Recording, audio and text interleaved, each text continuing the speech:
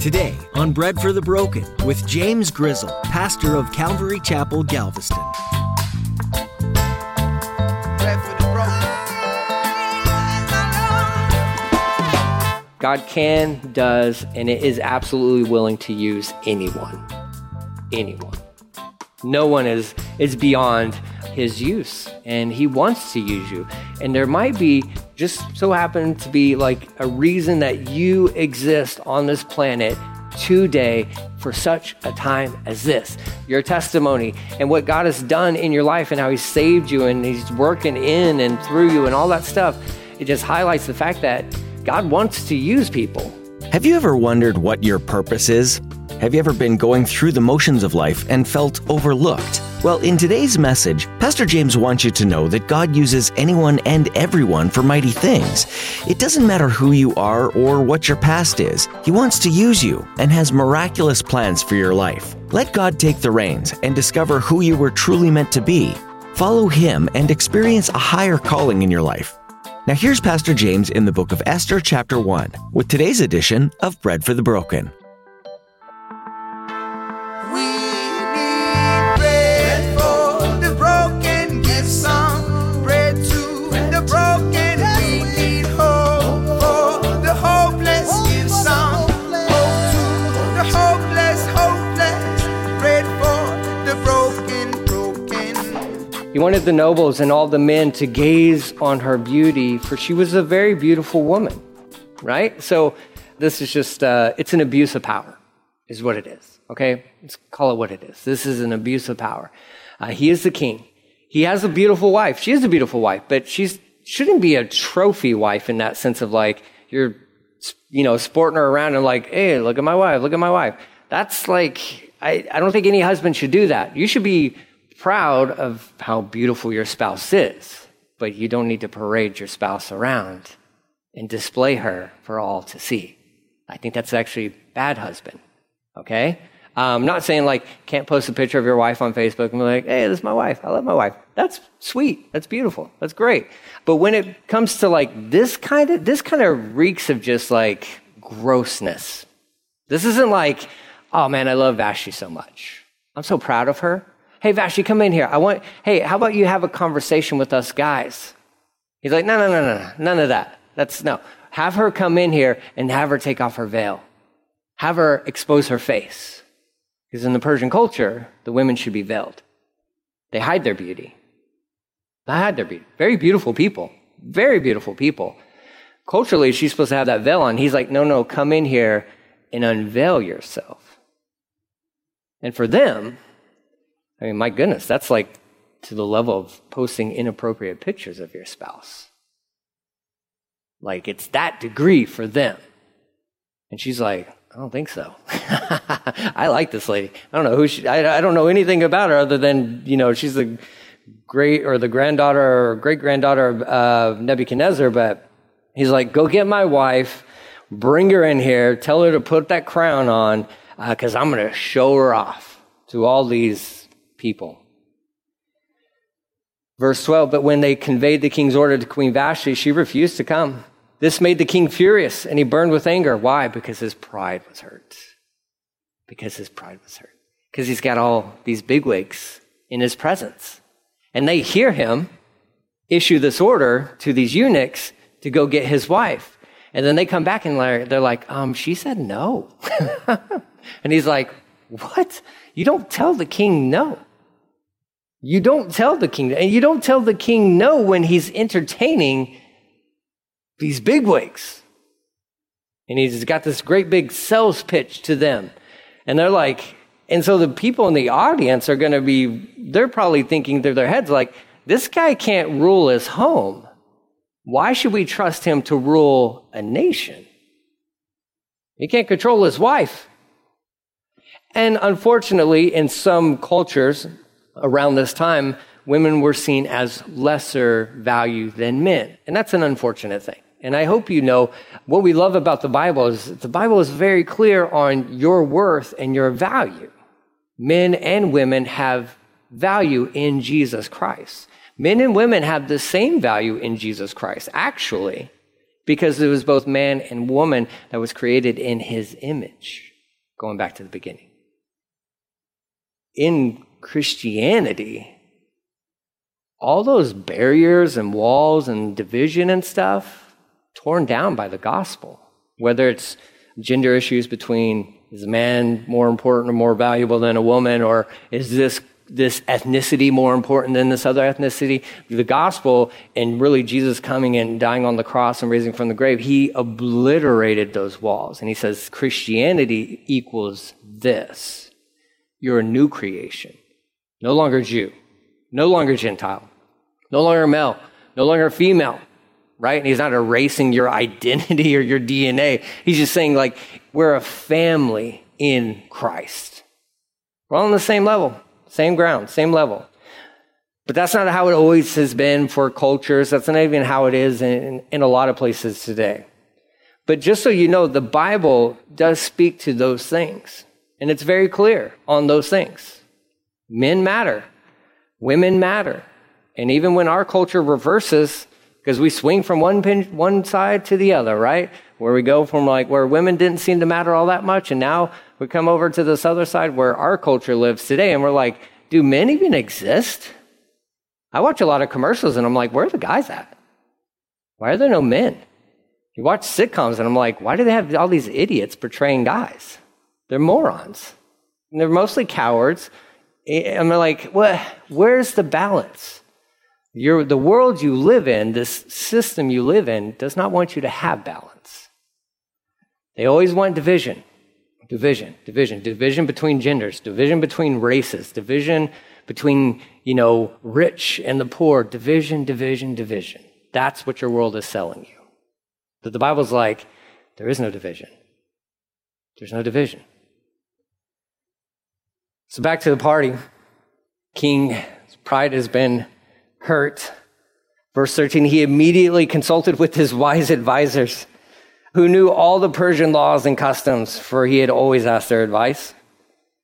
The names of these men were Karshina, Shethar, Admatha, Tarshish, that's like that city, Meres, and Marcina and Memucan. These are the trusted advisors, 7 nobles of Persia and Media, and they met with the king regularly and held the highest position of his empire. Verse 15, what must be done to Queen Vashti, the king demanded. What penalty does the law provide for a queen who refuses to obey the king's orders, properly sent through his eunuchs? Now remember, he is still intoxicated, and they are probably all intoxicated, and so nobody's thinking clearly in this thing. So this is where on that slide we showed that this guy's a very rash guy. He also doesn't know how to stand on his own 2 feet. You're the king. How do you not know how to make decisions? How do you not know what the laws are? You're the leader. You're the ruler. That's like step 1. If you're going to be a ruler is learn the laws, learn the rules. Oh man, I wish some of our leaders would read the Constitution every so often. Maybe even the Bill of Rights. I'm like, isn't that step 1 to get elected? Like, you got to know what these things say. I guess not. Oh well, it's the same back then. He has no clue what's going on. So he consults in these guys. Of course, the one that I can't pronounce is the one who answers. Memucan. We'll go with that. Answered the king and his nobles. And this guy apparently is having drama at home. Okay, he's had drama at his house. Okay, because here's his solution. Queen Vashti has wronged not only the king, but also every noble and citizen throughout your empire. Women everywhere will begin to despise their husbands. What's going on at your home, buddy? Like, are you trying to work some sort of rule out so you can get one over on your wife? Because it seems like you got issues at home. So that's his suggestion. He says, everywhere will begin to despise their husbands when they learn, right? They look to the queen as their example, that Queen Vashti has refused to appear before the king. Before this day is out, the wives of all the king's nobles throughout Persia and Media will hear what the queen did and will start treating their husbands in the same way. There will be no end to their contempt and anger, right? He's a very dramatic. Okay, number 1, you're like, calm down, buddy. All right, we don't know. Let's just calm down. It's just Queen Vashti. His wife was probably at the party with Vashti, and she saw her, and she's like, oh no, right? Like, it's already hard enough, right? So now she's really going to disrespect me. So he's the one who comes up with this brilliant plan. All women, you either submit or you're out. That's it. And once you make it a law in the Persian Empire, you can't take it back. We saw that in the book of Daniel. So there's no going back. Once it's signed by the king and the seal is placed on that, like, there's no revoking that law. Like, it has to be upheld, so to speak, which plays out at the end of Esther when you're like, well, why didn't they just stop the law to kill the Jews? Why did he make a law that, like, Jews could fight back? Because they can't change the law. So what you can do is create a new law to counter that old law. So he goes on, verse 19. So if it pleases the king, we suggest that you issue a written decree, the Persians and the Medes, that cannot be revoked. It should order that Queen Vashti be forever banished from the presence of the king, or from the presence of King Xerxes, and that the king should choose another queen more worthy than she, right? Because she's dangerous, right? She's causing problems. More, a quieter wife, right? A little bit more submissive. Okay, Xerxes, you need to pick better, right? Is what they're saying. When this decree is published throughout the king's vast empire, husbands everywhere, whatever their rank, will receive proper respect from their wives. Here's what we know. Okay, you can't legislate morality, right? Because we try that and we're like, don't do these things. And what happens? Well, sinful nature is like, I think I'm just going to do those things, right? Like, that's what happens. We see that in our country today. Like, hey, just slap those criminals on the wrist. And they're like, oh, that didn't hurt at all. So I think I'll just do more, right? And they're like, what's going wrong with our country? Well, yeah, this is a slippery slope. Here there's like, look, we need respect from our women. So let's make it a law that women have to, I don't care if it's a law or not. It doesn't mean she's going to respect you. You can't legislate that. How about you just be a good husband? I don't know, maybe start there. Maybe start there. Whoever your counselor guy is, like, you're having issues at home. Maybe you should just be a better husband. I don't know. Like, maybe talk to your wife. There's a reason why she doesn't like you. Okay? She doesn't respect you. It's never that simple, though. It's never that simple. And these guys want to make sure that, like, they have it locked down. That we're the men. We're more valuable than they are. And they need to know that. They just need to know that. What Queen Vashti did was a threat to them. It was a threat to them. And I look at what she did and I say, bravo. Bravo for standing up for yourself. Bravo for standing up for what's right. Well, it cost her it literally cost her everything. And I say, good job. I feel sorry. I mean, she's banished from his presence. It doesn't mean she's banished from the capital or anything like that. She's probably relegated to the harem. Okay, where all the other ladies are, who her husband gets to enjoy whenever he wants. And you're his wife. But you're not his one and only. Right? You just might happen to be the prettiest of them all. That's kind of how it worked back then. So she gets relegated to this, somewhere else, but she can't be queen anymore. Pick another queen is what they say. And it says, we're going to get the respect we finally deserve. Verse 21, the king and his nobles thought this made good sense. How? You can't think. You're inebriated. You can't. They're like, yeah, that's a great idea. Have you ever had those kind of moments when hanging out with your buddies? Yeah, you have, okay? Because I've had plenty of them where we're like, that sounds like a great idea. And then you go through it and it's like, that's the worst idea ever. How do we end up arrested? Oh, it started with that. This is a good idea. No, it's not. These are all guys getting together and trying to figure out what's the best way, best solution. And it's totally opposite of what the proverb says. Proverb says there's wisdom in the counsel of many. Okay, but that's only true if they're in the right mind. But if they're in the same mindset you are and they're full of wine for 7 days, there's no wisdom there. None at all. But this is the direction the story goes. In one sense, you have this taking place. It's like God's allowing this to take place. God is not mentioned in Esther at all. At all. Unless you go into like the Hebrew, and there's some acrostics type stuff where it's like the Lord is in a couple of verses. If you combine these words, and Jehovah or Yahweh is written out in this. But that's like hidden stuff, and most of us, we're not reading Hebrew. right? We're just not. So, but the name of God is not mentioned at all. And the only religious practice that's mentioned in this book at all is fasting. It's just fasting. It's like, man, I mean, but why? God's not here. And, well, this is in Persia. They don't worship God, not the God of the Bible. They're not a godless nation. They have gods, lowercase g, that they worship, but they don't worship the one true God. So for him to be included within this book actually kind of makes sense when you think about it, because it was written over there. You know, you're also talking about Jews who were, well, in rebellion. You're supposed to go back. Go back. Go home. No, we don't want to go home.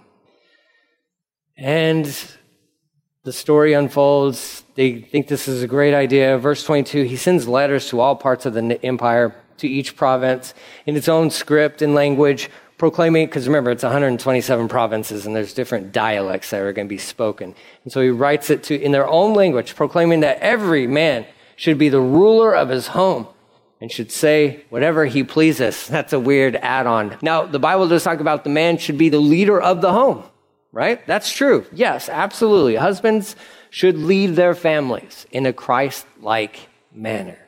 It doesn't mean that they should be able to say whatever they want to say. Okay, that little add-on there, he's like, we should be the ruler of our house. He has no biblical concept, no biblical worldview at all. He's a lost Gentile king. But he's like, and we should just be able to say whatever we want to say. Period. The end, right? And this is what spurs on this whole book. I mean, that's the backstory, right? When you go to a movie, you don't like just jumping into chapter 2 of the movie because you're like, well, what happened first? Like, how did we get here? This is how we get to Esther. Because Esther, what we'll discover is she's an orphan. I don't know what happened to her mom and dad. Well, we know they died somehow. And she's raised by her uncle, Mordecai. She's a Jewish girl growing up in Persia. She's an orphan. There are a lot of parallels, not just between Esther and Moses, but also Esther and Jesus. And actually, Esther is really kind of a type of Jesus in this story, which is just amazing. It's beautiful. We'll see how that develops as we go through. But for sure, you can definitely see the connections between Esther and Moses, right? He comes on the scene. He's like raised in Pharaoh's house and all this good stuff. And the Lord's going to had him set up for just as time as that to lead the Israelites out of Egypt into the promised land. Esther just happens to be alive and the most beautiful girl in all of Persia. And the Lord's going to use her to rescue his people. And the main thing that I think we'll see as we go through the rest of this book is there are times where it feels like God is not there, okay? If we're honest, if you're an honest Christian, you go through seasons where it feels like he's not here. He's not listening to me. He's not answering my prayers, i.e., I'm lower on the rung concerning, and he's answering their prayer, and he answered their prayer, and he's showing up over there and there, but what about me? Where are you at? It seems like he's distant. It seems like he's not there. The book of Esther will tell us that his name may not be mentioned, but he's all over this book. He's all over. He's in the background. He's in the background. And this book displays his sovereignty and how like just in control God is of all our situations. And even when it's difficult and it's hard to believe that and to trust in that, I mean, he just uses this beautiful girl and her crazy uncle and to display like, I'm still here and I can use the least expected to rescue my nation. Because one thing we know is God is absolutely faithful to his promise. He's absolutely faithful to his word. And even when he's, quote unquote, nowhere to be found, he's still moving and he's still working behind the scenes. So setting that up, we're going to go through a lot of practical application kind of points throughout this. Like I just said there, the other application points we'll be seeing throughout this book is that God can use wicked plots against those who make them, right? So he's devising evil schemes. Guess what? God knows how to make that thing blow up in their face. He's done it in the past. He'll continue to do it. He is in control. We should be willing to be used by God regardless of the cost. Regardless. Because Esther will have to make a stand for herself as well. To approach the king. Which you approach the king without being invited, that means that you die. That means that you die. And then she makes this beautiful proclamation. Basically like, well, if I die, I die. Somebody's got to go before the king. Somebody's got to make a stand. Somebody has to do something. Well, the other thing is this. God can turn kingdoms around. That was another application point that I've just jotted down. God can turn kingdoms and nations around. He knows how to do that. So no kingdom, no nation is too far gone. He knows how to do that.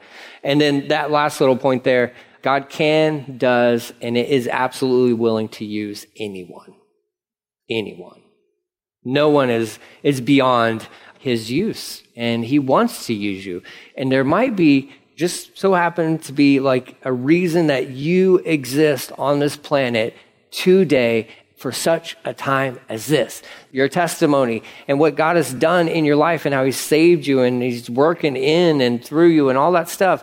It just highlights the fact that God wants to use people. All he's doing is looking for willing vessels to be like, I don't know how you want to use me, but I'll make myself available to you. That's really the heart of Esther. And she didn't do it perfectly. And that's what I love about this book as well. And that's what we'll see. We have a really good friend with Esther because she knows where you're at.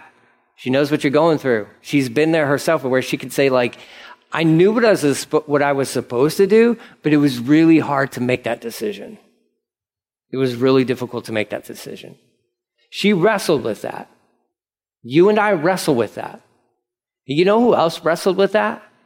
His name is Jesus. Garden of Gethsemane, praying as he's about to be arrested and go to the cross. He is sweating great drops of blood. His capillaries underneath his skin are bursting because of the stress he is under. He is bleeding. He is sweating great drops of blood. And what is he praying? Father, if there's any other way, but what does he ultimately say? Not my will, but your will be done.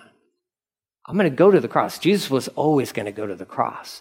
But I love that display of like, look, if there's another way, then so be it. But he knew, you know, I know, there was no other way. And Esther, faced with her own dilemma, it's like, Esther, you have to stand up. You have to do this. She had to make a tough decision, and she made a tough decision. And the Lord totally honored that. And because of her faith and her bravery, the nation of Israel, those who remained in Persia, because it's not totally, there's still a small remnant in Jerusalem, but those who remained behind were rescued, were saved because of her act. And God used her. So it's true for us as well today. Look, if you've never read through the book of Esther, it's a really quick read. It's a very fast read. I highly encourage you to read ahead, read the whole thing, and then if you got time, reread it. Jump into the book of Ezra. That's another quick read, but it's going to help you to get a good bird's eye view of all that's going on. The hopeless, pray for the broken. We've all heard the famous words that Mordecai spoke to Esther when he was encouraging her to talk to the king. Who knows whether you've come to the kingdom for such a time as this? It's a great rallying cry. And all of us long for those moments in time when we're right where we need to be to change the world. But don't forget, Esther was in the kingdom for many years before that time. God placed her there ahead of time, and she was right where she needed to be in that exact moment. When you look at your life and wonder if you're in the right place, remember that God placed Esther ahead of time. She didn't know for years why she was there. God has placed you in the exact place that He needs you to be for a future purpose that you can't even imagine yet. Don't let the day-to-day get you down. He's always working. You've been listening to Bread for the Broken with Pastor James Grizzle. Pastor James is going through the book of Esther in this series, and you won't want to miss a message. Mordecai was there to encourage and empower Esther, and we're here to do the same for you in your walk with Christ. You can find today's message and many others on our website. breadforthebroken.com. Once again, that website is breadforthebroken.com. While you're there, check out how you can donate to Bread for the Broken and join us in spreading the good news. Our desire is that our listeners would find hope and new life in Jesus. We hope that that's what you found today, and that we'll get to see you again next time here on Bread for the Broken.